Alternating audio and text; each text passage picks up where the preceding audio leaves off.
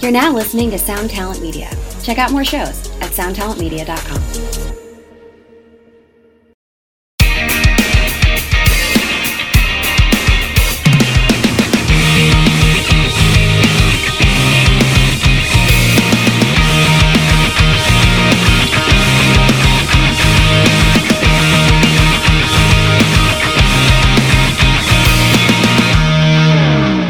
Welcome to the My Top 5 podcast, where it's our duty to disagree with personal preference. I am your host, Fleur Shomo. I'm your co-host, Luke Shomo. How we doing, Fleur? How we doing? I'm doing all right. Have you had a good week? I've got the funniest story to tell. Well, tell. Tell. It's very strange, but so I have been emailing people about being guests on the podcast. Right. And there is a comedian, I guess he's a presenter actually, in the UK called Joel Dommett. Okay. And I emailed him. Our guest has given us thumbs up. I emailed him just to see if he wanted to be on, and I got a reply from someone called Rick. Okay. And I was like, he was like, yeah, I'll check with him. Sounds good. I'll get back to you. Whatever. Didn't think of anything of it. And then later on, I was like, I'm not going to say his last name, but I was like, I knew a Rick, like when I went to uni in Southampton. So that's weird. And I emailed back and was like, just strangely, is this Rick from Southampton that I used to go to parties with? And he was like, oh, yeah, it is. Because obviously I have a different last name. Guy that you knew? Wow. Yeah, I knew him from like university all those years ago in Southampton, a city I'm not from, a city he's not from, and I haven't spoken to him in years. I think he's on my Facebook probably, but I have no idea. And so I literally was just like, I recognise this name, that can't be the same person, because it's like quite a normal name, and it ended up being him. So hopefully Joel Dommett, that'll get us Joel Dommett on the podcast. I was going to say, and then you bring him on, and you guys have a little reunion. It's a whole thing. There we go. Hey Rick, come and be on our podcast. It was just such a odd thing to happen. I was like, what are the odds of that? Because he didn't, I mean, my last name's different now, so did you know he was working in that industry? No, absolutely no idea. Wow, and I just emailed the email that was on Joel Dommett's like Instagram, and it obviously forwards to him, and he was like, yeah, I'm a manager of like comedy people now. And I was like, oh my god, this is so random. So there we go. So that's what happened. Well, now I just wanted to tell that quick story. We got a straight plug to the comedy world now. We're good. Yeah, so if Joel doesn't come on now, then rude. That's what I'm going to say. Yeah, you can be really mean to this old friend of yours. Well, anyway, let's forget about fucking Joel Dommett. Let's talk about our guest today. That's what I want to do. I like that better. Let's introduce him. He is Sean Smith. Hello, Sean. Hello. Thank you so much for having me. Definitely get Joel Dommett on. He's very, very funny. He's very hilarious. Funny. I'll have to look him up. I don't know him. I should know him. He's very, very British, so I don't know if a lot of our listeners will know who he is. But yeah, it was just such a random thing to happen. I was like, what is going on? Sean, are you in Wales currently? I know you're definitely from Wales. Do you still live there? Yes. Trapped here.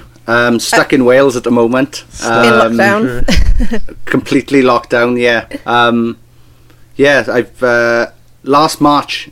You listeners can't see this, obviously, but last March I decided, for however lockdown we're going to be, I'm going to be growing a mullet. Oh my gosh, it's happening. This is literally the longest my hair has ever been in the back. So oh really? You didn't have?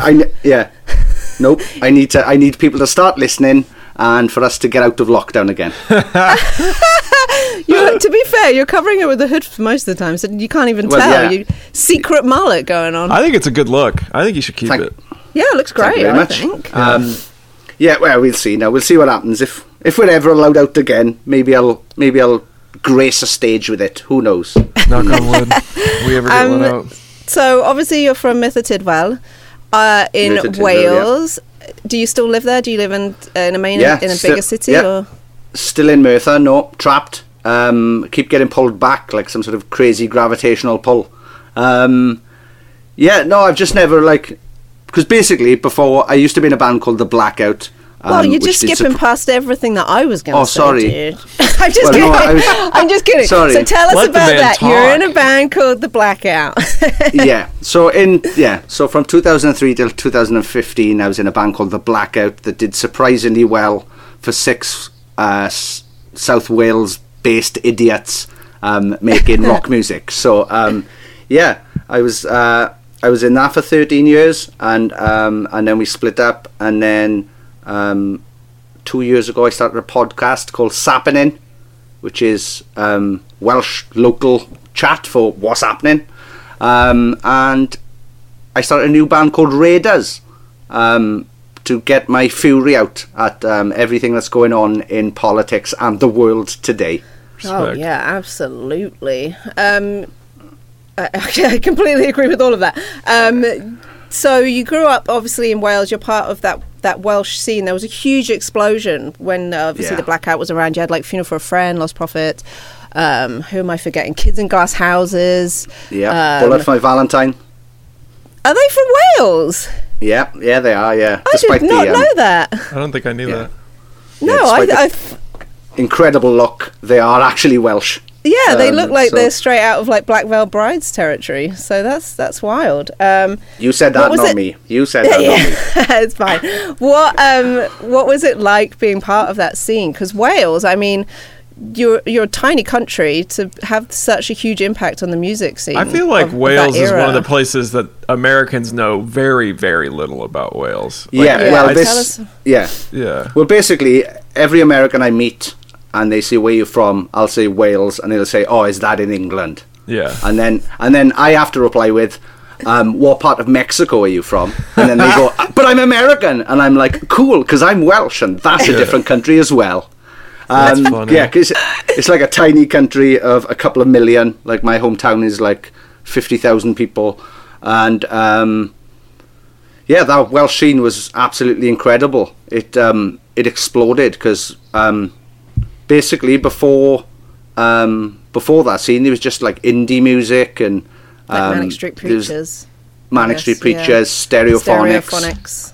Yeah, and then an explosion of a Welsh music scene, and it was absolutely incredible to see it. Like, I remember I went to like Funeral for a Friend's first ever 5 gigs, just like going, because I knew I was just like, these are going to be massive. This is going to be unbelievable. And they went on to be massive. And it's the same with all the other bands. Kids in Glass Houses, my band The Blackout took them on their first tour, and they went on to be absolutely huge. There was so many really good big bands. Bullet for Valentine still going, still big, still huge. Awesome. So I guess at one point, because Wales, like you said, is so small. At one point, when all these bands were so big, you would 100% probably see a famous person going down the shops. You'd see someone from a band. Funny thing was, before my band took off, I used to go to the other towns to like be going, I wonder if I'll see one of Lost Prophets, but I wonder if I'll see one of Funeral for a Friend or whatever. And then I ended up like befriending them and, being accepted into that scene somehow, and accepted by these people I saw as rock stars. And then, there was one time when we were all rehearsing in the same place.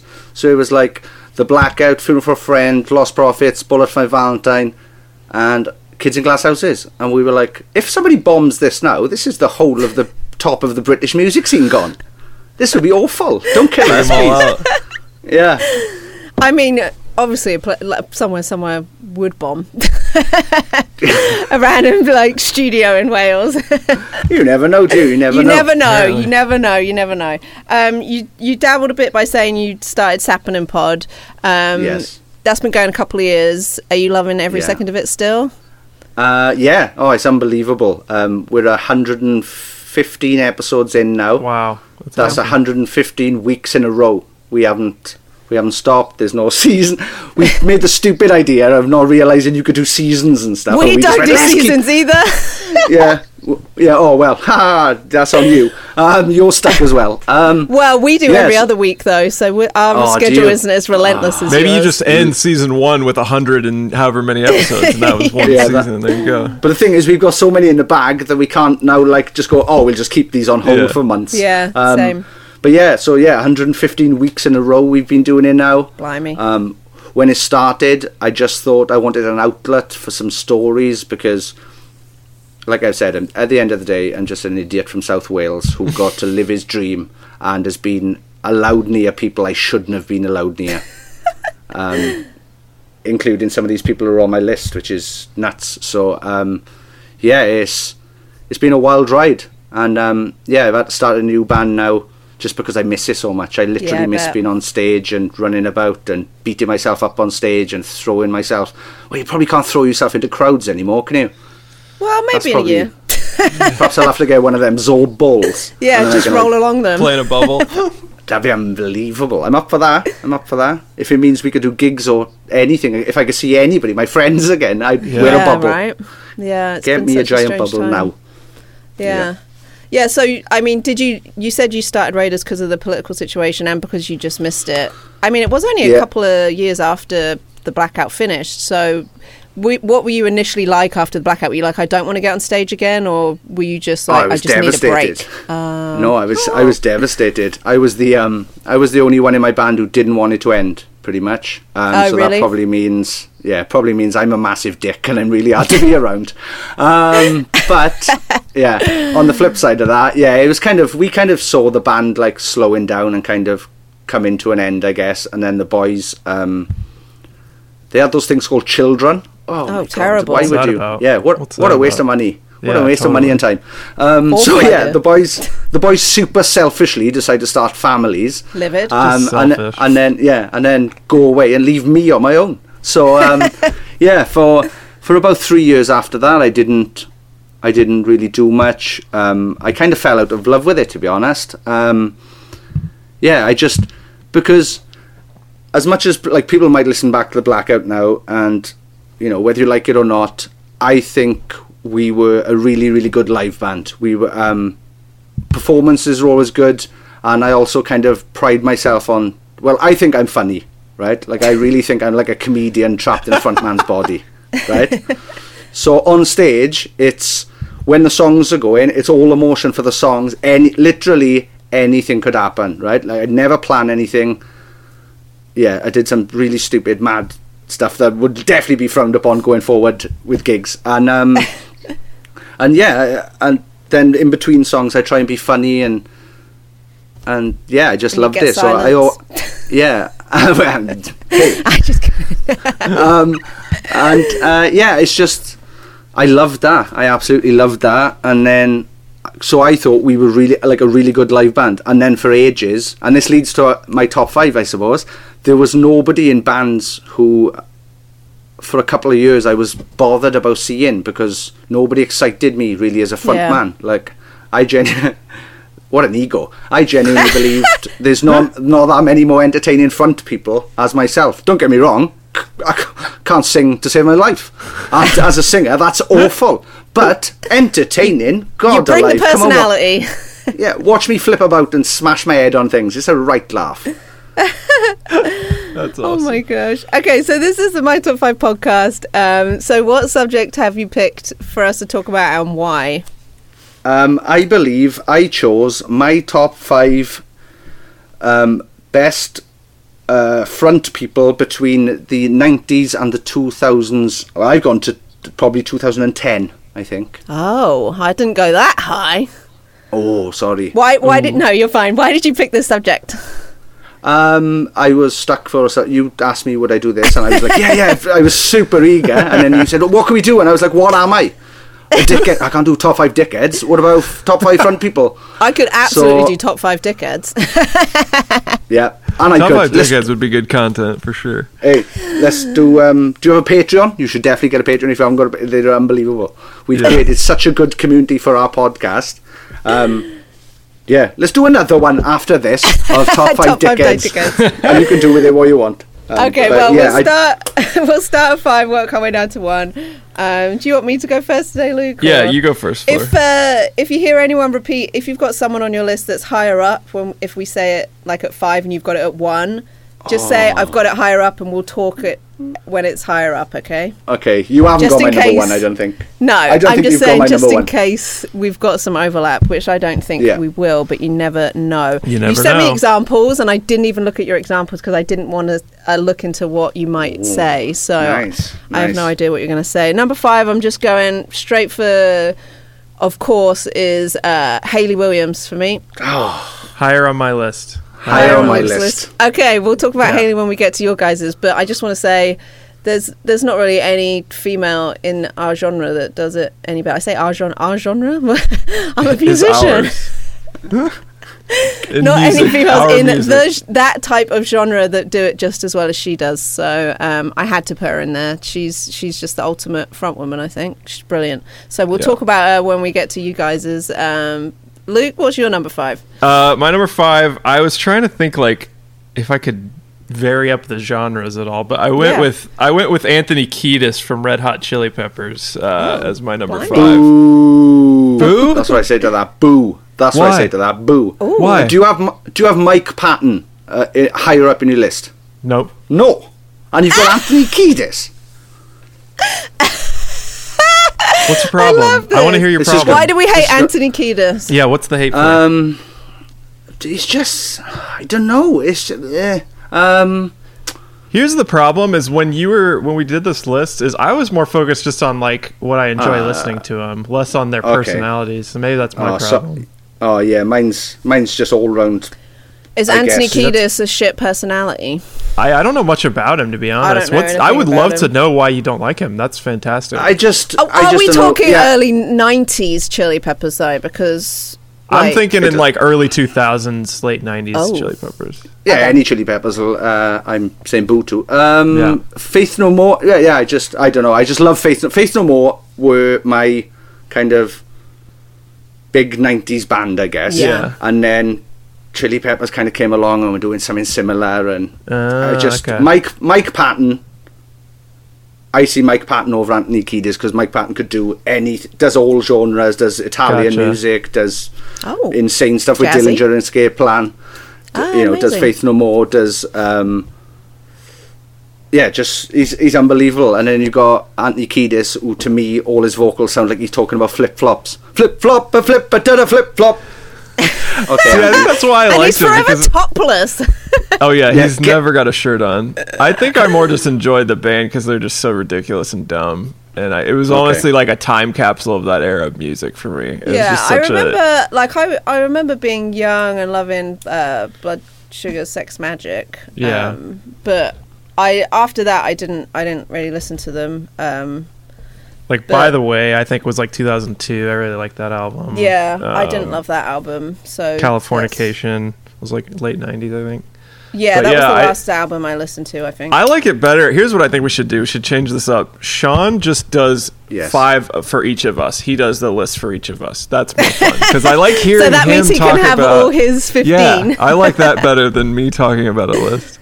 Oh no! Please don't let me saying boo put you off. It's literally No, I want you to boo I want you to Oh my boo God. every single person on my. It's better content if you boo my list and tell me why okay. they suck than it is What for they me to should talk be about why they're replaced awesome. with. No, I can't that's what wait we're till here this for, comes to out and then- disagree. We're Exactly. here to I can't- disagree. I can't wait till this comes out and then I find out Anthony Kiedis wants me dead. I'm gonna laugh when he's like a big fan of you and it's the opposite and you just shout all Yeah, over imagine him. that. Imagine And he's he's like, oh my heartbroken. God, the episode with Sean's coming out. I've got to listen. And then he's like, oh, I can't wait Yeah. to talk about this guy. I love him. He's can't gotta wait have the to best things ruin to say. his Monday in a couple of weeks. I like okay, what's imagining your that number scenario. 5, Sean? Tell us what your number 5 is so we can be there. Oh, well, yeah. When I was writing this down just now, it was very, very difficult. And I've got 5, and I've got like 3 people coming off it. But I think I'm going to have to go for Chester Bennington from the Nice. Linkin Parks. Yep. He's 4 for me. And I'm not gonna boo it either. I'm not gonna boo your selection. I just wanted to know that. Okay, let's talk. All right, then. Here we go. Here we go, then. You can't boo Chester. I mean, that would be just No insulting. way. Yeah. Linkin Park, groundbreaking. So talk a bit about Linkin Park and what Chester did for you. I just absolutely loved Linkin Park from the moment they came out. One Step Closer was such a massive, massive song, and I was lucky enough that my band, The Blackout, got to tour with them. We got to Really? do Amazing. 5. We got to do Wow. 5 dates with them, and they That's were awesome. incredible. We played their first ever show in Greece, right? Greece? So if you send in my band to Greece, right, to do our first show, I'd imagine, 200-300 capacity club, right? Yeah. Linkin Park did a field of 18,000 people that sold out like 3 months in advance. I was like, that's your first gig in Greece. Wow. The backdrop of the venue, like the back wall, was a mountain, was like Wow. a cliff, and then we were playing out in a field, and it was the most I worried about that show because before we went on, there was just Linkin Park chants. Linkin Park. So we went on all the way through our first song, Linkin Park chants. So as soon as that song stopped, I went, shut the fuck up! Silence, right? And then I went, Linkin Park. The place went nuts, right? So then I went, right, everybody, if you just give us 4 more songs, we'll just get out there, then Linkin Park can come on, right? So for the next song, and someone a couple of people was like throwing bottles or whatever. So I was like, right, that song finished. I was like, right then, guys, listen, if you want to hit us with things, you got more chance if you all throw them the same time. So for this next song, and this next song only, bring it on. And literally for that song, I spent it dip, dodge, diving and ducking bottles. I dived at one point to save my drummer from taking one in the face. I was like the world's best goalkeeper. Yeah, because he can't dodge. He's playing drums. Oh, yeah, it's he was like definitely when about that. 50 Cent played Reading, and then they were like, well. okay, then if you want to throw it, everyone throw it right now, and then everyone just everyone was throwing so many bottles, and then they were like, okay, just all throw them at once, and then they just dropped the mics and walked off. And then when Brendan Urie got knocked out by a bottle of piss at Reading Festival. Yeah. Those were the days. and then after the show and then also during that show, here's another event, I turned to my right and I spat, and then all of a sudden in slow motion I could see my spit going through the air, going towards Chester Bennington's wife, who was standing side stage, and I was like, no, what the fuck? And it just landed in front of her. She looked down at it, looked back at me and just smiled, and I was like, oh, thank Jesus, thank Allah, thank anybody that exists, because this was the first day, so I was like, we're going to get thrown off. And then we went backstage and they were the loveliest. They were so nice, and Chester like made his way over to us, and like, you know, he didn't have to. He could have just, because when they're on tour, they're so massive, they've got their own world, so they literally had their own fenced off compound. And then, so they just back and forth. They didn't even have to see the supports. They don't have to come out. They don't have to say hello, whatever. It's just, we couldn't get over. We were there playing to their crowd. And they were so nice. And, awesome. They just wrote some of the greatest songs. And live, what a voice. Amazing. What an unbelievable, unbelievable front man. Like, and we look back at it now and, like, how do we not know? How do we not know what kind of what was to come? From like, lyrics and he was literally giving us signs from the beginning, One Step Closer to the Edge. Literally was the first song, and it's absolutely devastating. It's absolutely devastating, and he was such a good man. And I met him again on Soundwave 2013, I think, and he was absolutely lovely. So great pick. Yeah, he's my number 5. I was lucky enough to meet Shinoda a couple of years ago at Reading. Actually, he was awesome. That was like a oh my god moment, because Shinoda is also legendary. Yes. Great pick. Love. Thank you very much. Love Linkin Park. My number 4 is Burt McCracken. Oh, blood pick. Reevaluating the list. Mostly because they're self-titled. When it came out, it's still, I think, one of the best albums ever of all time. One I still listen to front to back a lot. I just think it is perfection, and it just came at a time where it was a little bit new, a bit fresh. Like it kind of like was tipping me over into the edge of like music with screaming in it. So it really hit me. Like I was leaving behind, ska punk and all of that, and then I was really super getting into the heavier stuff. And I just remember listening to it and being like, "This is so good." Like I just can't fault that album. And Burt is wild and nuts and all of the above. And he just goes for it on stage. He's also not afraid to hit his head on a bunch of things, but I can't believe I've forgotten him. That's insane. Like the Blackout, before the Blackout ever did anything of notice, of value to anybody, we covered a box of sharp objects, or box full of sharp objects, and then years later, we got off. This story's going to come up a lot.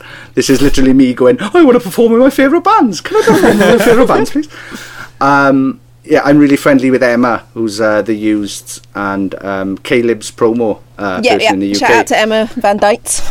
Oh, the best. And yeah, so I mentioned to her that we'd done it, and we were supporting them in Nottingham Rock City, and yeah, she was there, and I was like, oh yeah, we covered Box of Sharp Objects, like looking around like, come on, pick me. And she was like, oh, okay, cool. And she wandered off, and she was like, okay, the Used said you can go up and do it with them. And I was like, what? Scooby-Doo. And then yeah, I ended up going up on stage and doing Box of Sharp Objects with them for this one show that we were doing, and then a couple of years later we did, was it not Give It a Name Festival, Taste of Chaos Festival. We did a tour with them in the UK, which was Rise Against, The Used, Aiden, Gallows, The Blackout, I think. And yeah, I ended up doing Box of Sharp Objects again with them on that tour. And nice. Yeah, what a front man. I can't believe I've left him off this list. Well, when he listens to the podcast, he'll be offended again. Yeah, I'm sorry. You're offending all these rock musicians that listen to our podcast. They'll never forgive you. I know. He's been on my podcast as well. So how did I forget? Wow. Because you've had 150 episodes. Thank you very much for covering my back, because I needed that. Okay. Yeah, I kind of saw Bert as kind of the Kurt Cobain of the emo scene.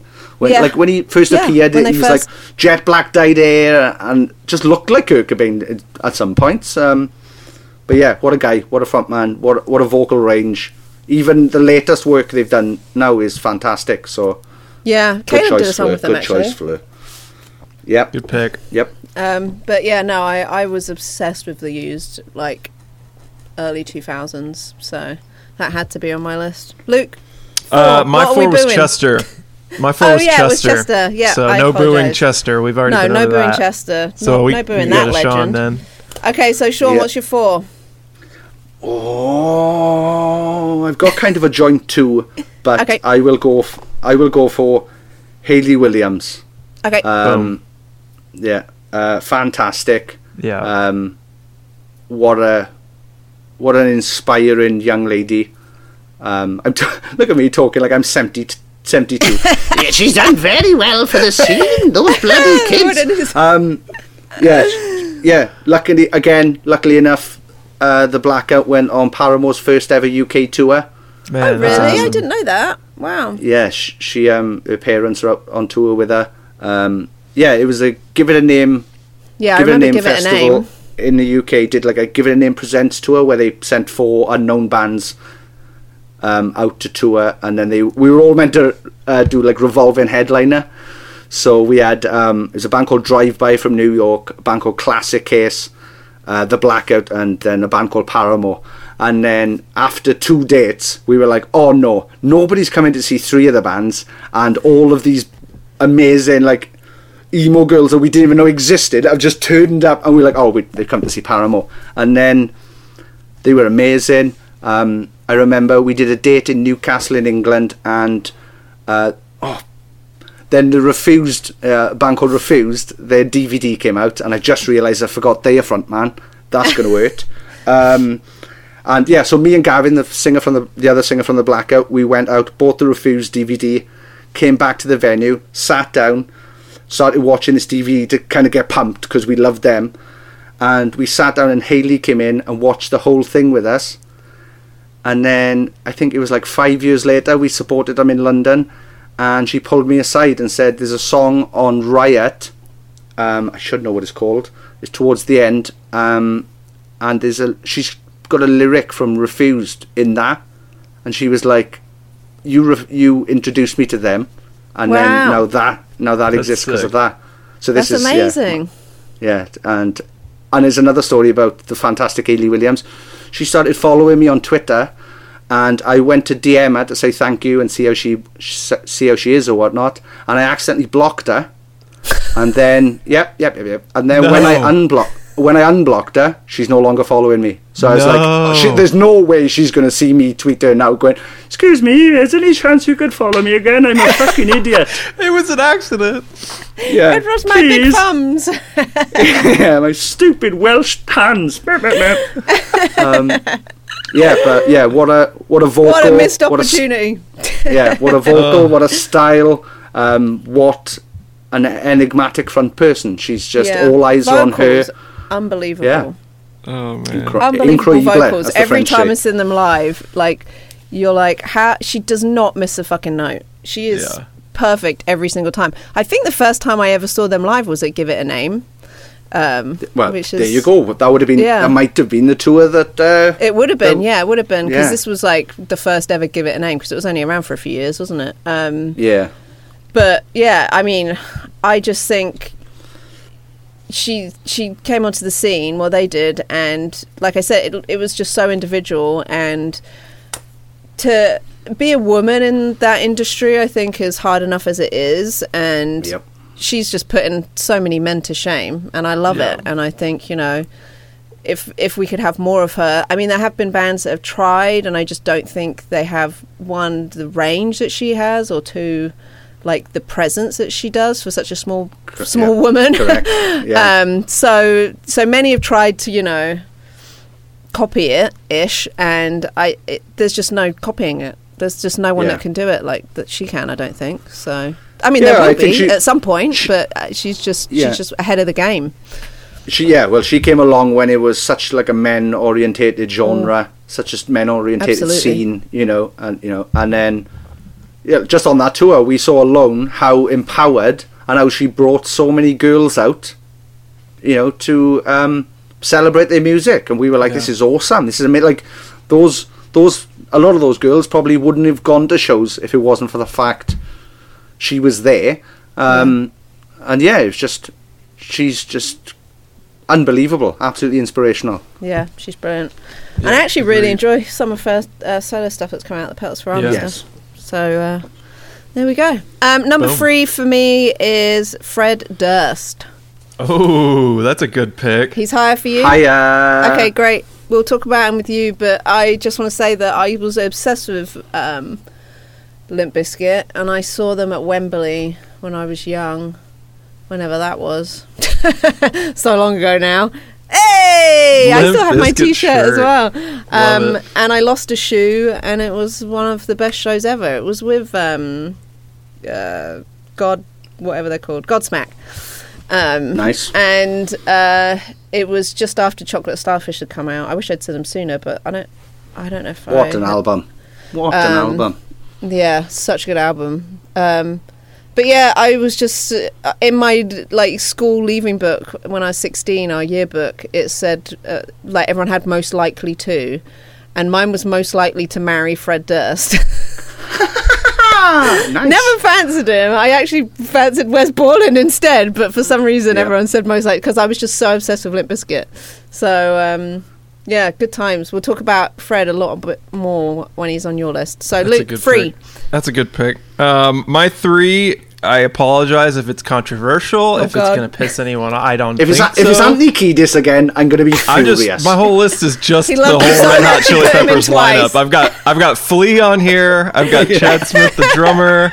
That's my top 5. Top 5 Red Hot Chili Peppers members. Will Ferrell number 1 because he looks like a drummer. Yeah. 3 for me, I've got Gerard Way from My Chem. Nice. I'll be honest, I don't think I ever saw them live. I don't think I ever had the opportunity to. But they were kind of my transition into that scene, to be honest, because I really was like not into that type of music at all until, I don't know, what, 3 Cheers for Sweet Revenge probably came out. Which I actually prefer to Black Parade. That's my favorite. Yes, 3 Cheers is my favorite album of theirs. So much better, I think. I can't believe we all agree. I hardly meet anyone that agrees with that take. That is like, I do not like the Black Parade. It's a really hot topic on our podcast that I have said the 3 Cheers is the best album, because you can literally from front to back, it's just song after song. Oh my god, doesn't it start with Helena? Like, fuck me, what an intro. Yeah, and you can listen to the whole album. The Black Parade was just a little bit too self-indulgent for my liking. I liked the Black Parade, but not even on the same level as Three Cheers for me. For me, they were trying to be Queen too much. And, I get that. He's. I mean, what's he doing? Like comics now and stuff? Or isn't he doing? He's doing comics. Yeah, he's doing comics, and then he's got My Chemical back together. Well, they were back last year. Yeah, the pandemic stopped the shows. I forgot about that. Yeah, maybe I'll see them if they keep going after the pandemic. I mean, they'll definitely reschedule those shows, but I imagine that you've been quiet for all those years, and then you're like, I know, in a return, and then you're back, then you're like, fuck. Is it their fault? That's the question. Like, has this virus been released because some like anti-goth fella was like, I can't let this go ahead? We have to shut the world down. Yeah, I'm not saying it's My Chemical Romance's fault, but it might. Is it? Have you seen? I don't know. We don't know. It could have been. I mean, it came from a bat. That's the most goth thing I've ever heard in my life. So exactly. I bet. So I bet. True. You're probably onto something there, Sean. Okay, three for you, Sean. Oh, number 3. I have got Jezza Way. I've written the British Gerard Way. I've got him as special mentions. Number 3 for me is a Fire Inside frontman, AFI frontman, Davey Havoc. Nice. Unbelievable band. Androgynous. I remember seeing him and being like, I don't know what's going on, and this is awesome. And I was just like, he or she is running about and climbing things, and he does a move where his guitarist slides on his knees and he jumps over him, and they're just incredible. And I think they kind of brought that goth punk look to the forefront, I guess. Definitely. I don't even, we're talking about Black Parade, like I don't even know if you would have had that kind of look more mainstream if it probably wasn't for AFI. And 100%. Yeah, just a fantastic band. So Davey Havoc was my number 3. Nice. Love it. And he also made me think that I could get away with wearing makeup as well. And then I did and realised I can't. But thank you for giving me the thank you for giving me the confidence, Davey, to at least try. Because now we know. If you don't try, you don't know. Exactly. At least you're like, I am hideous in this. Never doing that again. Yep. Oh my god. My number 2, I just want to preface this by saying that mine are all from a certain type of music. Like I haven't put because you brought up Queen, and I was like, I haven't put Freddie Mercury in there, who is the greatest frontman of all time, but I'm just doing a very specific type of music. I feel like he would be 80s. He kind of died in... did he die in 92? I guess so. I was kind of going with when they were big, mostly. Yeah, well, to be fair, one of my honorables is actually Kurt Cobain. I was in love with Nirvana, but he, they were over by 93, 94, right. So I was like, I probably shouldn't put them in, but obviously obsessed with Nirvana. Everyone has a Nirvana phase, I think. You either have a Nirvana phase or what's the other band? I don't remember who it is, but I definitely had a Nirvana phase. My number 2, you didn't. Nope. I got in an argument with the editor of Rock Sound because of Kurt Cobain. Because really? I was a stupid child at the beginning of my band, and I was just furious that I was just an idiot. I was just a fool that thought I was angry at Kurt Cobain for killing himself when he was rich and had a child, and then I experienced depression and anxiety and stuff myself, and I was like, that makes complete sense. I'm so sorry. And I never kind of had enough, because I guess we'll get into it when we get to the top of my list. Interesting. I love it. So my number 2 is Brandon Boyd from Incubus. I was obsessed with the album Science. I mean, what a fucking album. And then, was Morning View after that one? I think so. I just had a huge Incubus phase, and I was obsessed with Brandon Boyd. When I moved to Southampton, I remember there being a guy that looked just like him, and all our friends, he had a girlfriend, but all of our friends would be like, there's Brandon Boyd. But no, Incubus, later on I stopped listening to them because they got a bit too mainstream for me. Not because I'm like, you sellouts, but because their sound just changed. And I preferred their rawer, if you listen to Science and then you listen to the later stuff, there's such a difference. I said Idiot Box. Wait, Science. No, yeah, Idiot Box was just my favourite song on that album. But it was just a lot more raw and just like rough and ready and weird and spacey, and I was just like, this is so unique. I just loved Incubus. Loved them. They were great live. I got to see them once here live in Columbus at the outdoor LC thing. It was awesome. Yeah. It was a wonderful show. I think Brandon reminds me a lot of Mike Patton. Like if you go, like I mentioned him earlier because of Anthony Kiedis.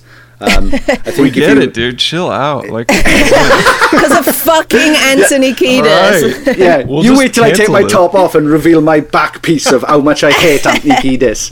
Dead Hot Chili Peppers, it says across the top. That's so funny. But if you like, I see a lot of Mike Patton in Brandon Boyd, and now I've talked so much about Mike Patton, and Mike Patton's going to feature in my number 2 as well. That he should be number 1, but he didn't even make my top 5. So sorry about that. Blimey. Wow. Yeah, he was just kind of like a bit, he was clearly into like yoga and everything, so that he was just kind of like fluidly rolling about the stage, and I just really loved Incubus. Yeah, he always looked like he enjoyed a Jamaican cigarette before going on stage. Jamaican cigarette. I think they did. I think they definitely, a few of them for sure. Yeah. Yeah, that's more than a few. Okay, Luke, 2. My 2 is outside of the genre, I would say. Also, nice. Brandon. I went Brandon Flowers from The Killers. I am a big fan of The Killers. They, especially at that time, like the early 2000s, mid 2000s. I mean, their first album was amazing. Yeah, Hot Fuss, I think. Was that their first album?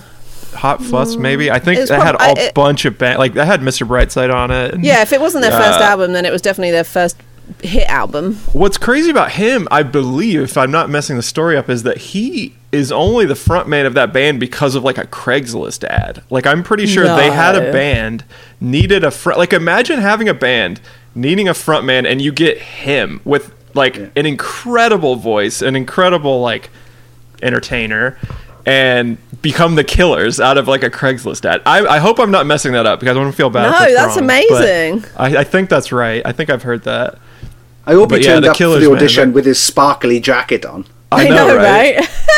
Even his solo stuff after The Killers is great. Like he's got some really good songs on his solo. I met him once when I worked in H&M in Southampton when I was at uni. Yeah, they were playing in Southampton, and he's very quiet, very little. Yeah. But I he's someone I could never marry because then my name would be Fleur Flowers, which would be Flowers. Flower Flowers, which doesn't really work, does it? So, but Caleb's I really enjoyed that first album, and who doesn't love obviously Mr. Brightside? Yeah, I mean, put that on when everyone's hammered, you're getting a room full of singers. Yeah. Even like Sam's Town was the second album, has When You Were Young on it, and somebody told me it was the first album, but yeah, there's some songs that I don't like. Are We Human or Are We Done? I love that song. With that there's a lot of stuff that doesn't make sense with them. On that I think on the Hot Fuss UK release, they had that song that goes, "I got soul, but I'm not a soldier." I fucking hated that. Yeah, I got ham, but I'm not a hamster. What are you on about? A ham bone. I actually, again, I don't even know if he writes the lyrics either. I feel like he. Oh, I bet he does. I feel like I think I've heard that the like, maybe the guitarist. I could be wrong. I'm just making up stories. I don't actually know anything. Yeah, you're just making up their whole history. Yeah. Well, while Luke's on an indie tip. Can I give a special shout out to Alex Turner from the Arctic Monkeys? Nice. Great. Fantastic frontman, and possibly the greatest frontman in indie rock of all time, Liam Gallagher. Yes. Who can literally just stand there with his arms behind his back, and everybody will just look at him because they don't know, like, he's insane, like anything could happen, but very true. It doesn't. He just stands there and he's got such an energy and such a persona that it's just, I think he spans time.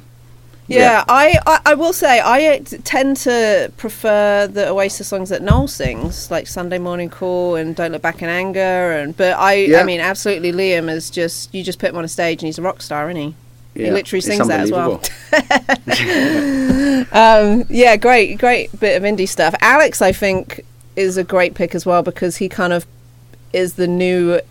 When they first came out, he was like the new era of that attitude of rock, wasn't he? He like had that attitude that some would probably find annoying or offensive, but I think it goes hand in hand sometimes with music. Like of 100%. That kind of caliber. So yeah, I agree with those two little honourable mentions. Nice. That's a good one. 2 for you, Sean. Number 2 for me, and when I first discovered his music, it literally changed kind of everything I was into at the time, because I was only into new metal kind of prior to finding this fella. But Daryl Palumbo from Glassjaw, Glassjaw, and Head Automatica fame. Yes, because you couldn't have 2 more different bands, Glassjaw and Head Automatica, and true. Both of them are fantastic.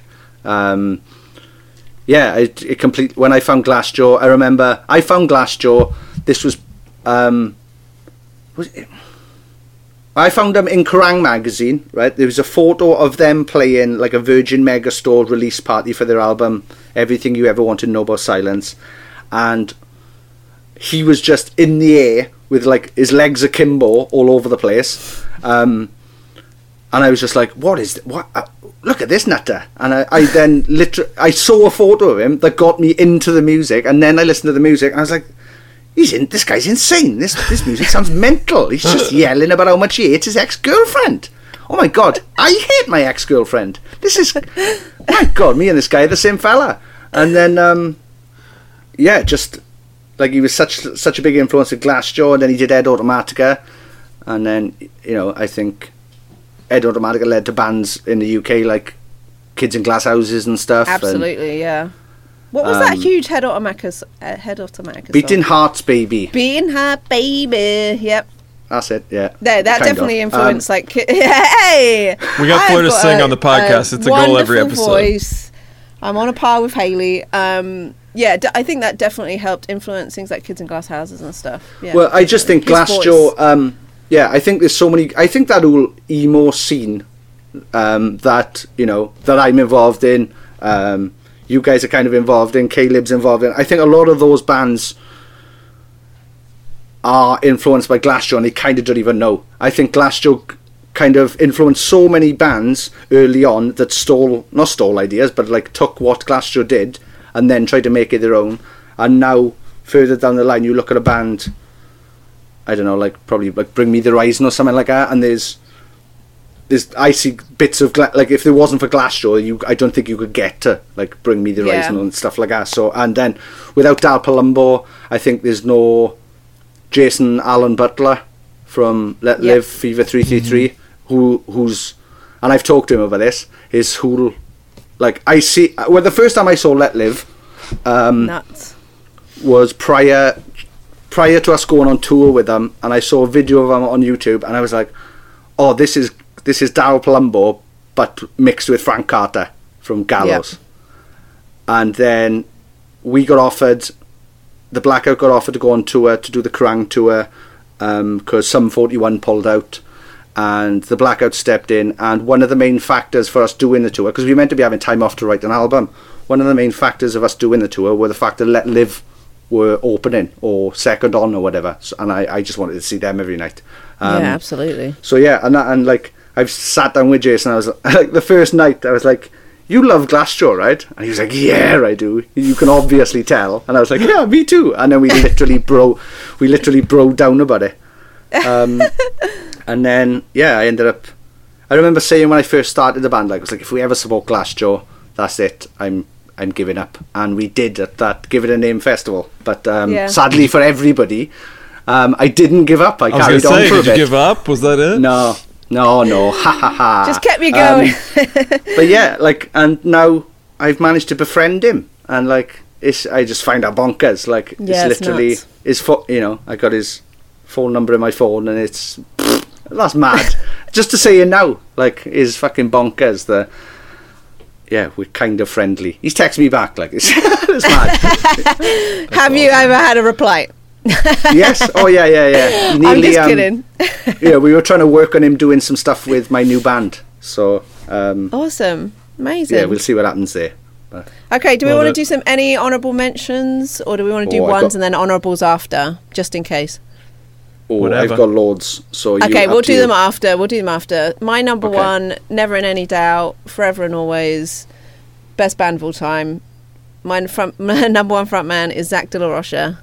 I was going to bring them up when we were talking about bands that came back before the pandemic, man. Yeah, I know. I was on there to go. I was meant to see them, and they're on my the date they've moved it to this year. Hopefully happens. But I mean, I just don't think. I've spoken about Rage Against the Machine so much on this podcast. Jesus, everyone's so bored of me talking about him. But I just think amazing. No one does it like them. No one would be like them. He is unbelievable. The energy, his political view. I just love everything about it. It's perfection to me. So I don't think anyone has ever been better than Zach De La Rocha for me. I just think he's unbelievable. It's hard to argue that. Legendary. And his stuff with Run the Jewels at the moment. Run the Jewels. Awesome. Oh, it's so great. Love Run the Jewels. I was so excited when I saw he was on like the album. I was just like, he's been on 2 of their albums. Yeah, he's been on 2 now. But it's awesome. I just am obsessed with anything he does. I just think he's a fucking genius. So completely. He is number one for me, forever and always. Number one in your heart. The Blackout were lucky enough to do Rage Against the Machine's first UK date back after whatever insane amount of time it was. It was a festival, but we were there, and it was in Scotland. And the drummer from the Blackout loves Rage Against the Machine more than anybody in Rage Against the Machine ever has, right? And he was side of the stage, and Zach De La Rocha does the same intro every time. Just walks on stage, goes, "Hey, hi, we're Rage Against the Machine from Los Angeles, California," and they just start, right? And literally, he walked on, and as soon as he said hello, the drummer was fucking pissing from his face, right? It was just, they were coming out of him like silvery rope, right? He was just crying, he just couldn't get over it. And they were the loudest band I've ever been side of stage for. It was unbelievable. But yeah, what a band, what a front man. And just all his other projects as well. And he did I keep bringing these stories up because I am literally amazed that I got to do this stuff. This isn't tell him. Please don't see this as look, I'm best mates with Tom Morello, so you can't say anything. It's true. Fleur did hang out with Tom Morello. That's a fact. What? Yeah. What? I didn't hang out with him. I hung out with him like 5 minutes. I'm making it sound better than it was, but it was cool. We got to see him, and Fleur got to talk to him. And I got a bunch of photos with him because I had to. But so. Yeah, well, you must. My band did Soundwave Festival in Australia in 2013, and all of the bands fly together on like 2 planes, right? 2 chartered planes with all of the bands on the festival. So there's like 50, 60 bands maybe, all flying. It's insane. If those planes went, here's me thinking about death again. If those planes went down, that's the alternative music scene dead for you. Like, unbelievable. Just but anyway, a year. We were on a flight from, I can't remember where it was inbound in Australia, and we got off the flight and we went to the carousel, right, to pick up our bags. And there is Mr. Jared Leto, right, completely dressed in white, right, like a long white robe, doing some sort of Tai Chi, right? Absolutely. I turn round behind me and I look, and there's Robert the Zombie, Robert the Zombie. That's the best thing I've ever heard. Yeah, Robert the Zombie's there, right? And next to him is Zach De La Rocha, right? Holy fuck, I would have lost it. They're both giggling, right, like school children, taking photos of Jared Leto doing Tai Chi. Oh wait, Jared Leto was actually doing Tai Chi? Oh yeah. I thought you were just joking because he was in all the white. That's brilliant. Oh no. He loves it. He what a dick. He was white gloved up as well because he doesn't shake. Well, he was right too. Turns out, everybody thought Jared Leto was an absolute nutter. Spot on. Maybe he is Jesus. I don't know. Maybe he is. It's turning out that way. Maybe if you fix it. I was just like, happen. I was like, oh my god, there's killing in the name of laughing at Jared Leto. This is insane. But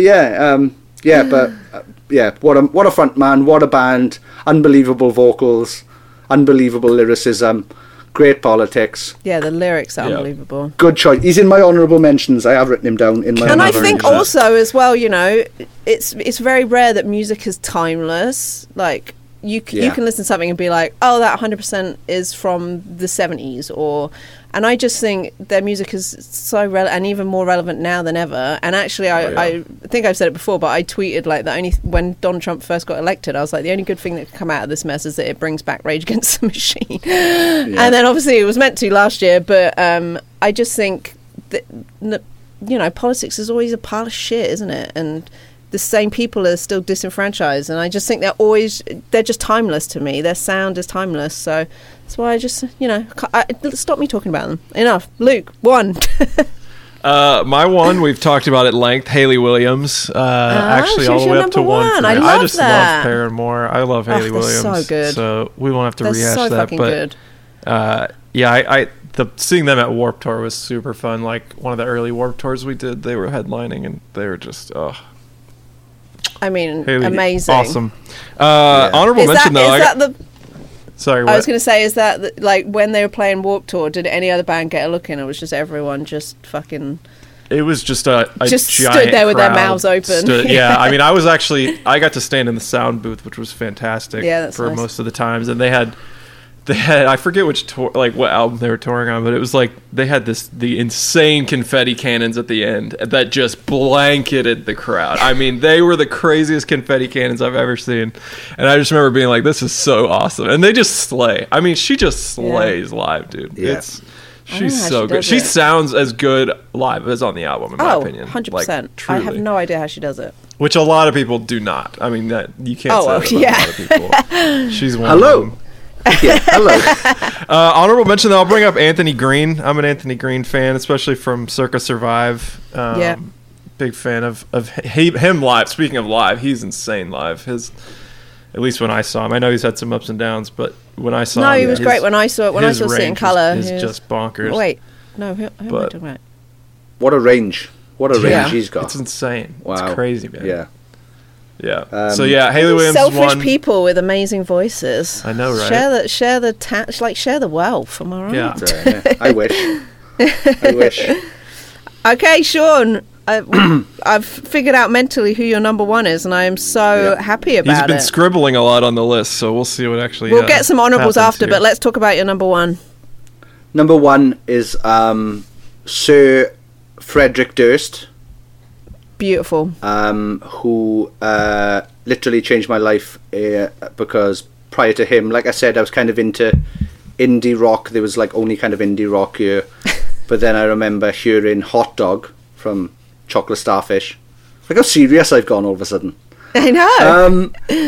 I remember hearing Hot Dog from Chocolate Starfish, and he says the word fuck 48 times and counts them and mentions it on the song.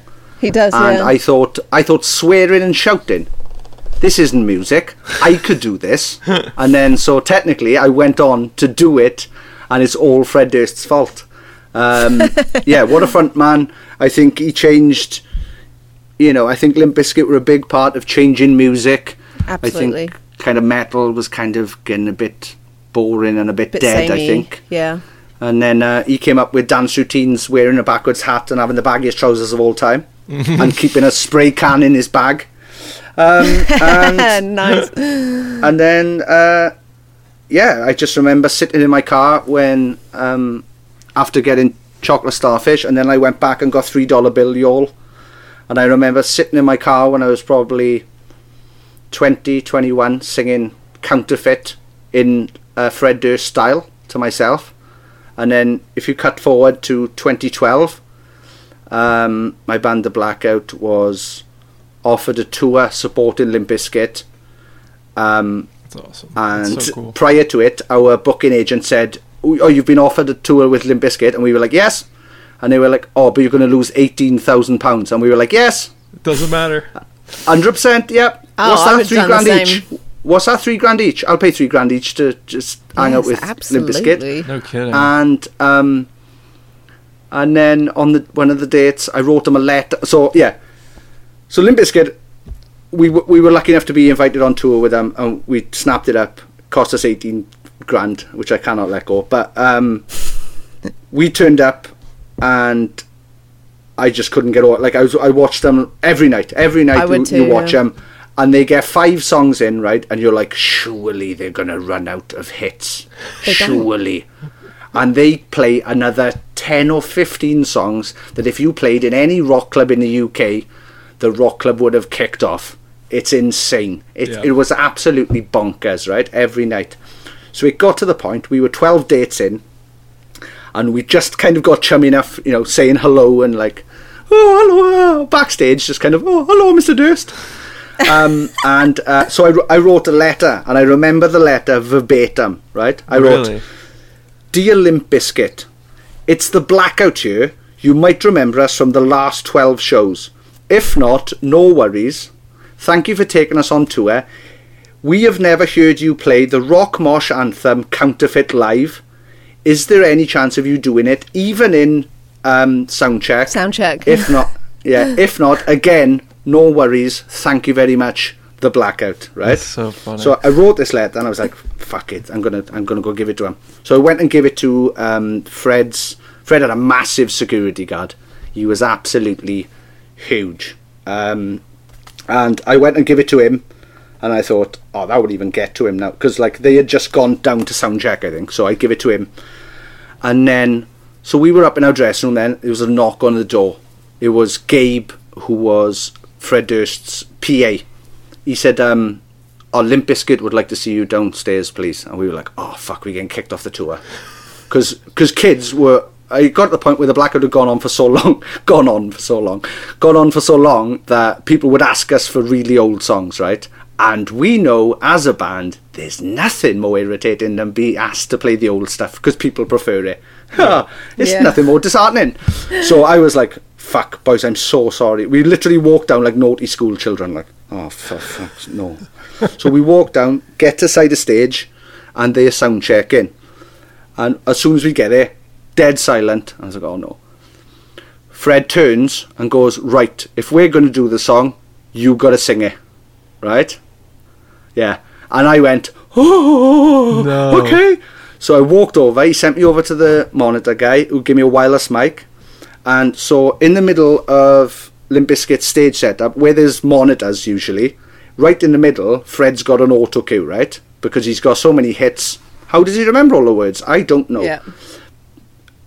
But he had Counterfeit up there.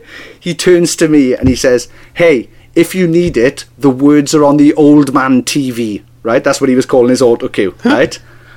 And like some sort of child, like some sort of schoolyard child, I stepped over it, right? I turned back to him, looked him in his face, and went, I was born to do this. Right? Oh man! Right? And then we did the song, right? And it's literally me doing an impression of Fred Durst at Fred Durst, right? Hey man, wake up and smell the concrete, right? And now, if you go on YouTube and type in Limp Bizkit The Blackout, right? There's video footage of that with me with my stupid blonde haircut, right?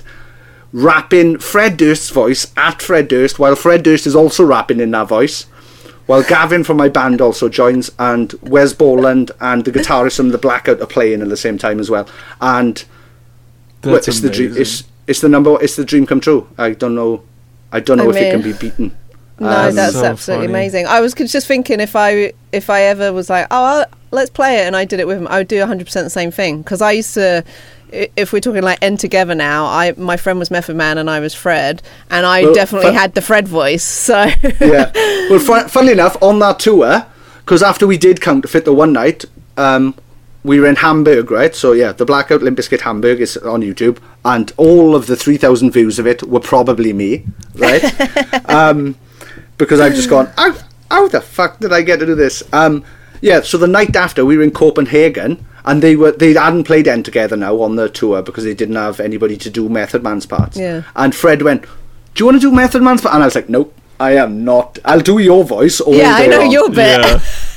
I'm good for Method Man. I'm not doing Method Man because me coming out and doing Counterfeit with you, that's cool because it's a rock song. We're a rock band who's just played. It kind of makes sense. If I come out and start rapping after that crowd has just seen me talk to them with my stupid Welsh accent, they're going to be like, what's this? This isn't happening. But yeah, I literally got to live the dream of like, whoever your favourite band is, I perform with them. Cool. Yeah, that's amazing. Cool. Your favourite song, story. By the sounds of it. What an awesome story. I found them with Significant Other, and I just remember I Rearranged as my favourite song off that album, and in my short-lived bass playing career, that was the first song I ever learned on bass. So here's another Limp Bizkit super fan story. They were sound checking one day, and the band weren't ready to sound check, so they were like all in their dressing rooms or whatever. So like we were setting up in front of the stage, getting all our gear together, and I was just having a look at DJ Lethal's like DJ setup, because before the Blackout started, or before we became the Blackout, we were called 10-Minute Preview, and I DJ'd originally in the band, right? Because I'd seen Limp Bizkit, and I was like, I can't do anything apart from I can yell and I can maybe scratch this record. Let's see how it goes. Because the other boy in the band, Gavin, he's a better singer, so I was like, I'll just be the shouty man. And so we're sound checking, or their kit's on stage, and their techs have just sound checked for them, and my drummer is standing behind their drum tech, just looking at John Otto's drum kit, right, which is like 1 trillion toms. It's this unbelievable, legendary kit, right, that took us to the Matthews Bridge, technically, didn't it, with my generation. So our drummer was like playing this infamous John Otto drum kit or whatever. So I was just standing there looking at the DJ stuff, just talking to the DJ tech, and I was like, just talking to him DJ nonsense. Yeah. And, just to show that I kind of knew something about it. And he was like, oh, go have a go. And I was like, what the fuck? Yeah, I'm there now playing with DJ Lethal's gear, and he's got this old sampler, right? He's got this old sampler from back in the 90s, right? And there's a button on it that literally just says, it's got a piece of tape that says HOP, right? Or it either said on tape HOP, or on the little LED it said HOP. And I was like, oh, what does he use this for? And he was like, press the button. And I was like, what? And I pressed the button, right? That is the original sample, right? That makes any party go absolutely mad, right? House of Pain. Because DJ Lethal was in House of Pain, and this button literally went boom, boom, boom, boom. And the moment, because I was there, right, so like I'm there just scratching away now, looking like a tit. Our drummer's there now playing John Otto's drum kit like a child, and then our band are like restringing their guitars or whatever, like out the front but facing the stage. As soon as I press the House of Pain button, because that's what it's always going to be known as in my brain from now on, the jump around button, as soon as I pressed that, everyone in my band looked up and went, oh my god, no. And I was like, great. For a moment, I was like Ernie McCracken from the film Kingpin. I was like, I'm king of the world. I'm finally above the law. I'm finally above the law. What a reference. That's fantastic. I'm like an excited child, because that's literally what it was like. Like I got to live my dream. I would have been exactly the same. I get so funny about like people that I have such an affinity for listening to and being like, it's just crazy when you meet or be around people that you've idolized so much. I was kind of worried prior to it, because I've heard kind of like horror stories about Limp Bizkit, or like Durst's temperament, shall we say. Yeah. But they were they were absolutely unbelievable to us. The Blackout has a video called Ambition is Critical, and all the footage is taken from us being on tour with Limp Bizkit. And they would hang out all the time. It was almost as if they were bored of each other, so they would hang out with us all the time. That's great. And then there was only one time when I saw Fred kick off, and he kicked off in an exceptional way. He was fantastic. Amazing. Their day-to-day manager was sharing a dressing room with us, and he had like a screen up behind him, so you couldn't see behind the screen that we were there with all our suitcases and everything for the day or whatever. So Fred came in through the door, and he must have thought he was just in a tiny room with the screen, and we could hear him shouting, I want my pizza before the show. And then he kicked his screen, and the screen just fell, revealing us. And then there's just 6 Welsh boys going, all right, Fred? Yeah, yeah, definitely have pizza. We totally understand. We love pizza. Don't get in the way of Fred and his pizza. I make a note of that. Imagine! That is fantastic. What a story. But yeah, and it's just awesome to see like Wes Borland I watched him put makeup on for like good. 2 hours before he needs to go on stage. He starts putting makeup on. It's like that's dedication. Such a commitment. When I saw him at Wembley, he was completely like he had completely blacked out his entire face and body, and he had like the giant black, so you could barely see him on stage because everything was just pitch black. And I was just when like, we got to what a hero, what a legend. Yeah, when we got to do that song with him, when we got to do Counterfeit with him, there was a point where in the day, I've got it on my phone. I could email it to you after this. It shows Wes is just in jeans, topless, showing Bob, the guitarist from the Blackout, how to play the riff. Bob knew. There was no point. Yeah. There was no point. Like, Bob was like this, oh, is it? Oh, okay, yeah. Oh, that's how it goes. And what okay, band are you in again? Yeah, like I haven't studied everything you've ever done. You're crazy. So but Wes was just normal man in the day, but then when we were on stage, there's a moment in the Hamburg video where me and him turn and we look at each other, and I look into his eyes and I am genuinely terrified of whatever I'm looking at, because it's not the man I know in the days. Yeah. It was so insane. Crazy. It was like he flipped. It was almost like amazing. Ooh. That's awesome.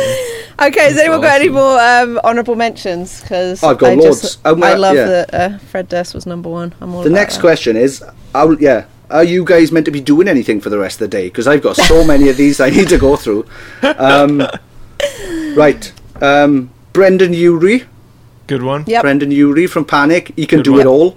Unbelievable frontman, unbelievable singer, can do screaming stuff as well.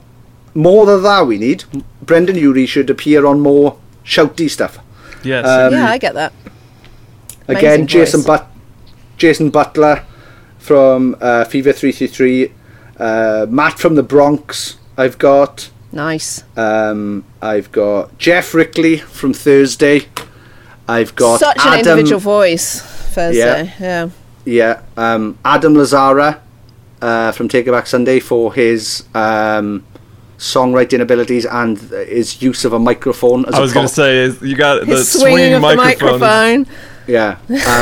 I've got that down. I've mastered that. That was part of my thing. But yeah, without seeing someone like him and Davey Havoc and Jeff from Thursday doing it, I don't think I probably would have given it a bash or whatever, or seen that it could be done so well, because there were some people who were just doing it and then you'd see him clonk himself in the face with it and you're like, very true. Although I will say, at one point I remember watching him being like, okay mate, we get it, you throw your mic around. Like, there was one time I saw him and it was every single second of every song and I was like, enough. I was probably just in a bad mood that day.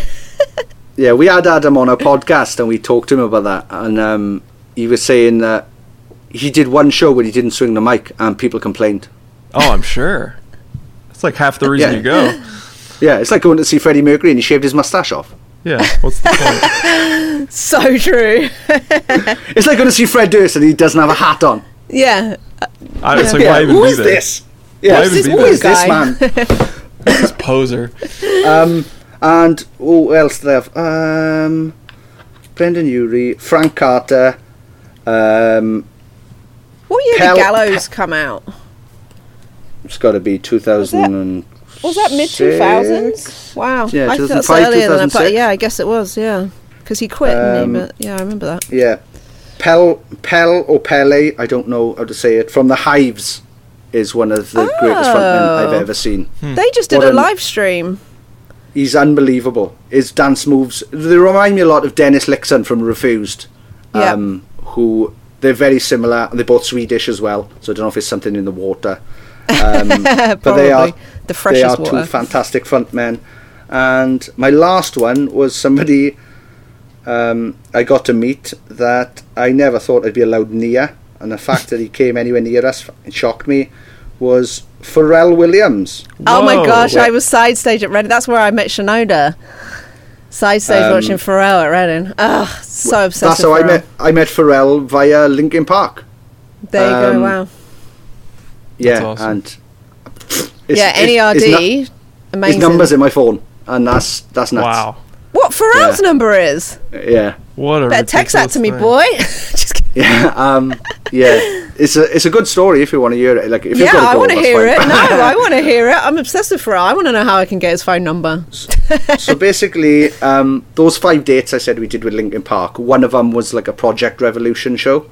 The others were just like Linkin Park headline shows. So we were playing in Munich, and the lineup was Linkin Park, the band Him, NERD, The Used, and the Blackout opening. Okay. Wow. So yeah, we went on. Yeah, we went on, played, just got over it, and I just couldn't get over that NERD were playing. I didn't think we'd see Pharrell. NERD. I didn't think. I just thought he'd be ushered in and out, to be honest. And me and my band went to watch NERD like in between the security and the barrier, so we were like sitting on the barrier because it was like a 27,000 capacity show. Of course, wow. It was Linkin Park. Yeah. And we were sitting there, like nodding along to like I loved NERD, I loved the Neptunes, I loved everything Pharrell had done prior to this, really. And we were just watching them, and then all of a sudden I see Pharrell. He goes and talks to his security guard, who is the biggest upside down triangle I've ever seen in my life, right? His shoulders are like 6 foot wide and his waist is about 2 foot wide, right? He's a mad shape. And he comes up, right? He must be about 6'5", 6'6". He comes up to us. He hops off the front of the stage, comes down, he goes, and I swear to God, this was the voice that came out of this man, right? Do you guys want to get on a stage with Pharrell? And I was like, number one, what's our voice? And number two, definitely yes, let's go. So there's a video as well of this, I think, on YouTube, and there's me, Burt McCracken, like dancing on stage with NERD, and Pharrell comes over and says hello or whatever, and you know that hug thing that people in hip hop do. I don't know what it is. And then you up. He dapped you up. That's it. Yeah, that's what the kids call it.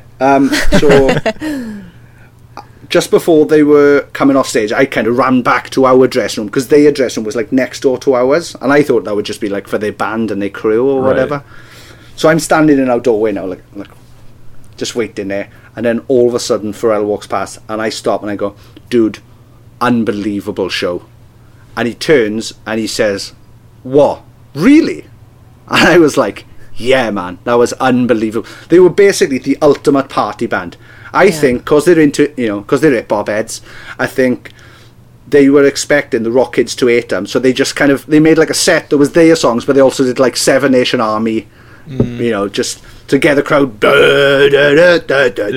And I just said, I was like, "Bro, that was like the ultimate party set. That was unbelievable." And he was like, "Wow, oh, I can't believe you enjoyed it." And I was like, "Yeah, man, this is nuts." And he's like, "Oh, I gotta go and get changed." I was like, "Yeah. Oh, thank you for talking to me." And then we were sitting in like the communal green area, me, Gavin, the other singer from my band, and my brother Jay, who is the biggest Welsh idiot you'll ever meet in your life, right? But so Pharrell comes over and just sits between me and Gavin, right? And I'm just like, what the and I just googled him before this, right? And I was like, he's worth 90 million. Anyway, so my brother standing over his back went, look at his watch. I'm like, what? I look down and he's got this G-Shock watch that is just made, it might have been made out of one diamond. It was unbelievable. That's insane, dude. That's so awesome. I get talking to him and he's like super excited to tell me about a rapper he was working with. He was like, it sounds like 9 Inch Nails meets like Nirvana. And I was like, that's mad. Like, I know those bands are huge and really influential, but you don't expect to hear Pharrell talking about them. Yeah. And then they were doing, this shows you how long ago it was, they were doing a MySpace show after it, right? They were sneaking off, and NERD were playing a secret 300 capacity show in Munich. Amazing. So Pharrell was like, "Oh, we're doing a secret show if you want to come and hang out." And I was like, Yep. So he's like, "Okay, here's my tour manager's number. Send her what you need or whatever." So I was like, "Okay, cool." He's like, "As many as you want." I was like, "Oh, there's like 9 or 10 of us." He was like, "Sorted." So we turn up at this venue. It's 300 capacity. It's absolutely rammed. The tickets were like competition winners. It's insane there, right? It was one of our what we would have been headlining if it was our show, but this was like a tiny little secret show for NERD. So we get into the gig now. Sean Smith plus 10, couldn't believe it. Walk in, we're just standing there, pumped now, psyched with everybody else waiting for these guys to go on. All of a sudden, his tour manager comes over, grabs me. "Pharrell doesn't want you out here with the punters, whatever, like, yeah, whatever, you know. With all the rowdy crowd. yeah. Civilians, normal civilians. Yeah. Scum. Yeah. So next minute, I'm backstage, and it's like me, Pharrell, like the NERD guys are there, and I'm like, this is absolutely nuts, right? And he's just talking to me. He's like, thank you so much for coming. I was like, you fucking stupid. What are you on about? And then, so I leave to go and get my phone, because I was like, I've got to get a picture of this. So I leave to go and get my phone, but they're just about to go on.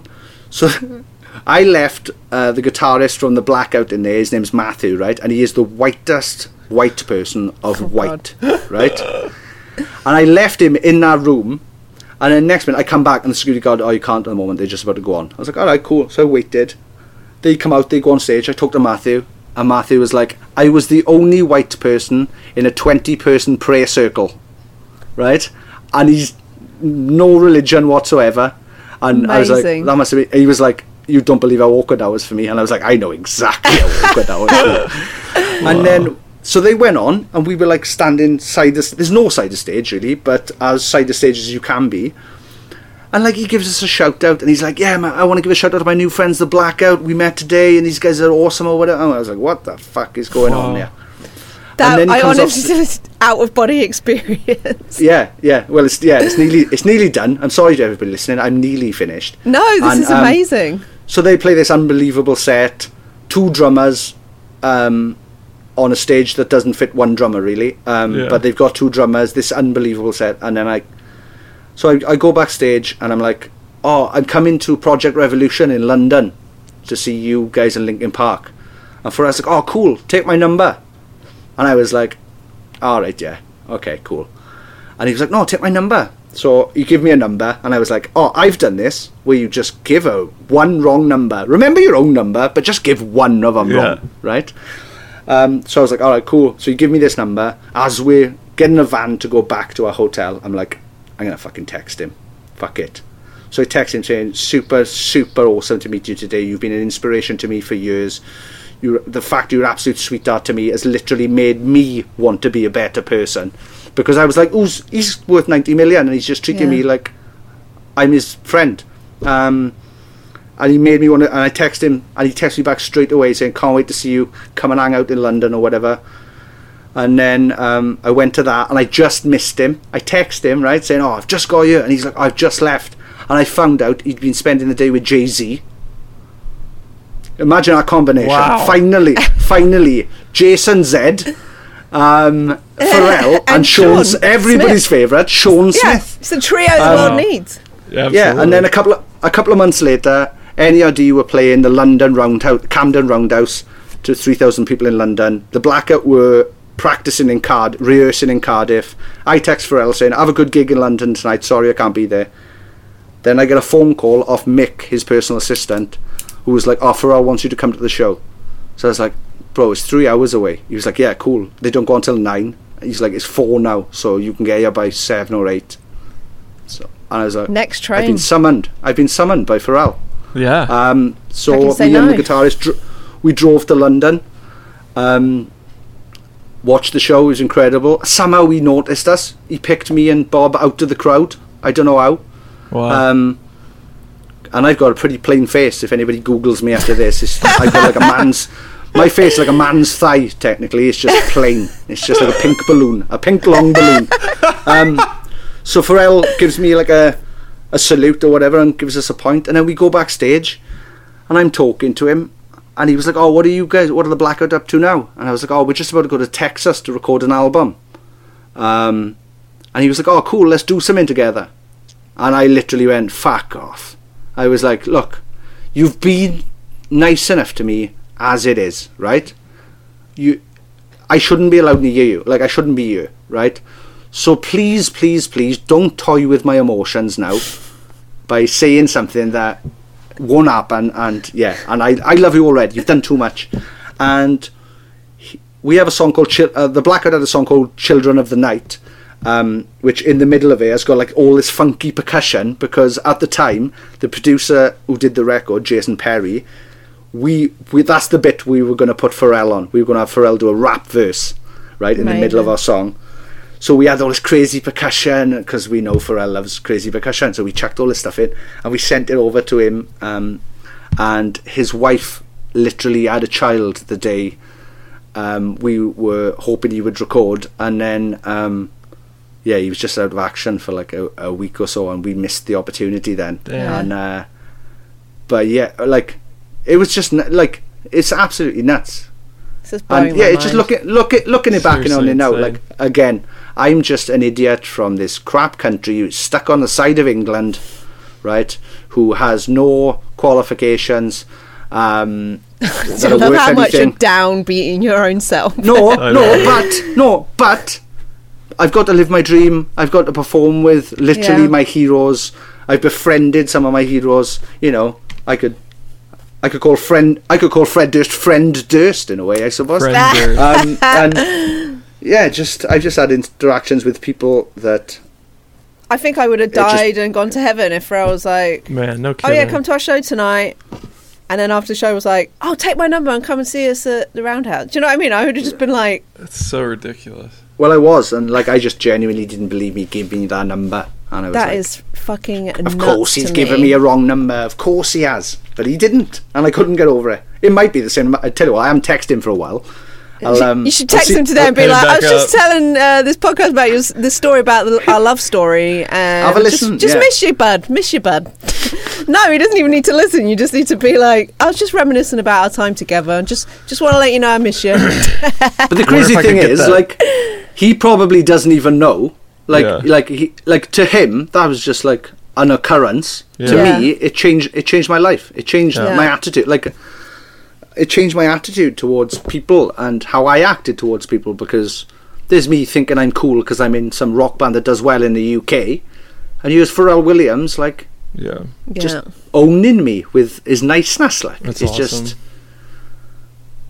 But that's what something I found is, like, most of the people in bigger bands tend to be absolutely lovely because they've been through it, they know and stuff. And then it was always kind of like support bands or young bands who were the rock stars, who thought they were rock stars. But 100%, I've always found that you go and you like Caleb would be supporting, I don't know, something crazy. It would be a festival, and I mean, like the Mike Shinoda as an example, and you're like, oh, he's not even going to say hi to us. Like, why would he?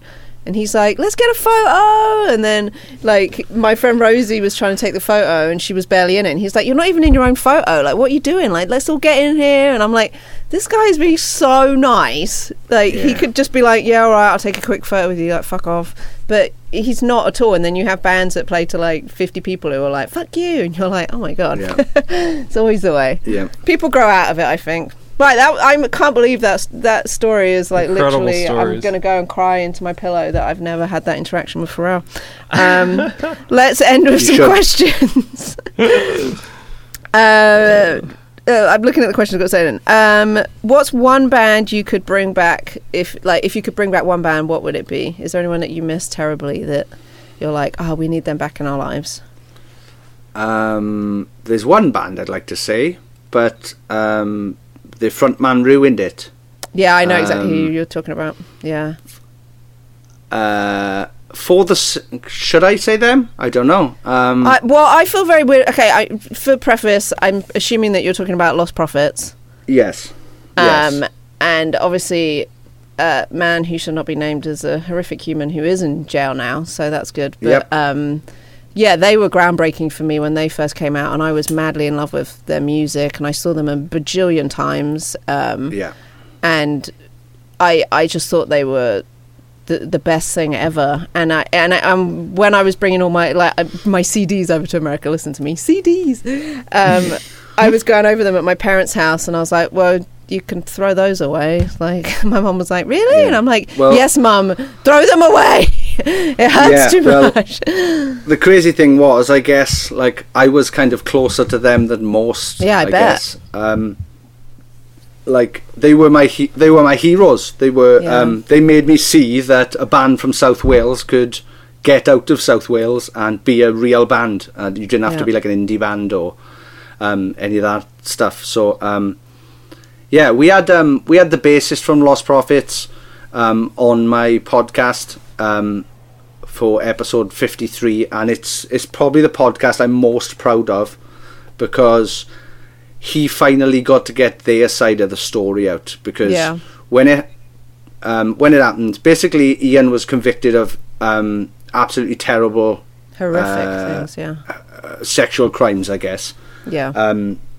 And everybody literally, to this day, I see people online still lumping Lost Prophets together as paedophiles, plural, but it's not the case. One of them was a massive dick. I hope to God he gets run over 2,000 million times, right? Yeah. I hope 100%. Everything he loves burns in front of him, right? But the other 5 of that band literally had everything taken away from them in a blink of an eye, and I swear on my life, none of them had any idea whatsoever what he was doing. I mean, how could you? Yeah. Well, this is the thing, but people do see, just because he was like, and this is kind of, I've talked to editors of like some of rock's big magazines in the UK or whatever, and they have openly said that it tarnished my band and so many bands from South Wales as well, just for knowing them. Yeah. Just for knowing him, not them, him. Because they were like, oh, well, you're friends with him, so you must have known. I was like, well, I'm not on tour with him, but so yeah. And then the boys who were on tour with him, they haven't got a clue what happens as soon as he shuts his hotel door. Yeah, that kind of stuff. No one does that openly. Do you know what I mean? No. That's very secretive stuff. Yeah. But then, so that podcast is one of the ones I'm most proud of, because he gets to tell his side of the story, and people don't realise like how much they lost. Like, you've lost your legacy. They've had gold, loads of gold discs. They sold thousands of records. They headlined Download in the UK, right? They played really high up, nearly headlined Reading and Leeds and stuff. They were this massive band that you wouldn't have Bring Me the Horizon today if it wasn't for Lost Prophets. Yeah, absolutely. And they literally changed the scene. They changed fashion. They changed music. And then this dickhead goes and does these insane crimes, and now they've lost everything. And Stu tells a story of Lost Prophets on Warped Tour, and Ian missed a show. The singer missed a show. When he turned up, Stu was so angry with him that they got in a fight on the bus, and Stu beat him up with a can of Monster. Right? Was it the Ian water can? Yeah, the toilet water. The cans of water. That taste slightly of Monster, and you're like, how? Yeah. Like, they must have just rinsed out the Monster can and then put more water in. But beat him up with a can of Monster, and this was for missing one Warped Tour show. Yeah. Right? So if you just put that into perspective, right? He beat him up with a can, right, to the point where he had 2 black eyes and a broken nose, right, for missing a 35-minute set in an American town which was probably in the middle of it was the middle of fucking nowhere, probably on the same time as fucking Paramore, so nobody was going to watch anyway. But he beat him up for jeopardising the band with one show, right? Yeah. Or everybody else in Lost Prophets was a parent at the time that Ian got arrested, right? Yeah. I genuinely believe if they had known, they would have turned him into a pink mist, right? 100%. He would have been gone. He'd have been evaporated. He would have been vaporized. He wiped out completely. So for people to fucking even have the cheek to consider the rest of the other 5 in the same fucking light as that shithead it's heartbreaking to me, and it's almost become my thing to try and make talking about them a positive thing again. Well, not a positive thing, but not so negative. The other 5 boys have got lives and careers, and they've gone on to do other things or whatever. And genuinely, we wouldn't be speaking right now if it wasn't for Lost Prophets, because they influenced such a massive, massive scene. Well, like the UK scene was 100 Reasons, Lost Prophets, Hell is for Heroes, but like all those bands were just always, to me, just trying to get up to Lost Prophets level. So to answer your question, it would be Lost Prophets minus the absolute shithead of a frontman. Yeah, absolutely. Can I front them? Let's get them back together with me fronting them. There you go. Yeah, there we go. I'd love that. I'd love the universe. That's it. Yeah, fake sound of progress, man. Whatever. Yeah, I was going to say, oh yeah, me Fronty One, but I've sang with them before, so it's yeah. But you want to do another one, Fleur? Yeah, go. Let's do. Do you have a dream guest for your podcast? Do you have a dream? Let's end with that. Yeah, we'll end with on a positive. Who's the absolute top of the top that you could have? Anything from any like movies, TV, from music, whatever. It's a tough one. I think. Well, I've messaged Fred Durst on Instagram to see if he'd do it, and he's seen the message and he's liked the message, but he won't get back to me about doing it. Well, he's meant to be out. I'm just going to say he's not got back to us either. Like we've got a connection, and he's like, yeah, and then it hasn't gone any further. Yeah, I think, right, here's the inside scoop. I think it's because he's sick of people asking when the next Limp Bizkit album's coming. Right. Because I interviewed him for Kerrang magazine, probably 2016 or something like that, and they said, oh, try not to ask him about that. There's that, and he did a film not long ago with John Travolta. I don't know if you know about this film, but like the opening day, I'm going to give it 3,000, maybe 3,000 tickets were sold, maybe across the world. I'd never heard of it. It might have been 300. I know it's 3 and then some zeros. Yeah, but it didn't. 30. Yeah, it might have been 3. But I don't think it opened to very good numbers. So my thing is, I think he fears talking about that when literally, as I've written in the message, it would be me just rimming him for an hour. It would just be me going, I love you. Tell me something. That's hilarious. Either Fred or Dwayne The Rock Johnson. Amazing future pick. American president, Dwayne The Rock Johnson. That's a good amazing pick. Yeah. Imagine The Rock. He's such a nice man. Everyone speaks so highly of him. Imagine if you could get that connection. He probably would 100% do it because he's so nice he can't say no to anyone. You'd hope that. Yeah, I'd hope that. I just want to hear him shout "Sapnin" because in the beginning we say "Sapnin, Sapnin, Sapnin." So I just want to have The Rock say "Sapnin." So I've been lucky enough that we've had a couple of wrestlers on, we've had a couple of comedians on, we've had a couple of people from different bands. We've had Caleb on. So I'd like to do more comedians, really, I think. Yeah, I would as well. Yeah, comedians make for great interviews, I feel like. Yeah. They've always got great stories. Yeah. 100%, really. And you guys have got the best ones, I think. I'd love to do... We did Jim Brewer. I don't know if you know Jim Brewer. I know Jim Brewer, yeah. Yeah, that's cool. We had him at Download Festival come on our podcast. That's awesome. Doing his AC/DC impressions. Nice. They were fantastic. That's great. Dave Chappelle. That would be oh my god, that is the dream. He lives in our state. He lives like a couple of hours from us. He was doing tiny shows during the pandemic with like I was about 50 to say, people. You have to get out to them because he was doing Chappelle and Friends and like Rogan and Bill Burr and stuff like that were turning up. The tickets were like, I think about it now and I'm like, I should have just paid it. But at the time I was like, that seems like a lot for one ticket. And then I'm like, it's just like 50 people and Chappelle, why did we not do this? My friend Judy, who's a photographer, she was just doing something in Texas with him. But I think he's now got corona, so I don't know if any shows will be happening. Poor Chappelle, get well soon. I know, right? Dave, and you know he listens to this every week, so Dave, if you're listening, get well soon, brother. Biggest fan, listener. Dave Chappelle. Well, that thanks was for joining us today, man. Thanks Sean. for the great stories. I love it when people just tell us stories like that. It's the best part of doing this. So thank you very much. That's exactly why I started my podcast, is because, I wanted to get some of these stories out, and then I want other band stories of... Because, like, as much as cool as everybody pretends they are in a band, right, at the end of the day, we've all got that little child in us who's like, I can't believe I'm doing this, I can't believe I'm doing this, I can't believe I'm doing this.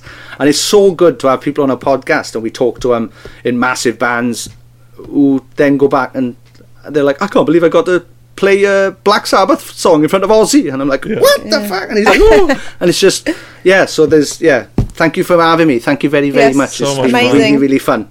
This has been amazing. Yeah. See you soon. Have a good day. Bye. Rock and roll. Cheers. Thank you. Bye. Bye. Bye.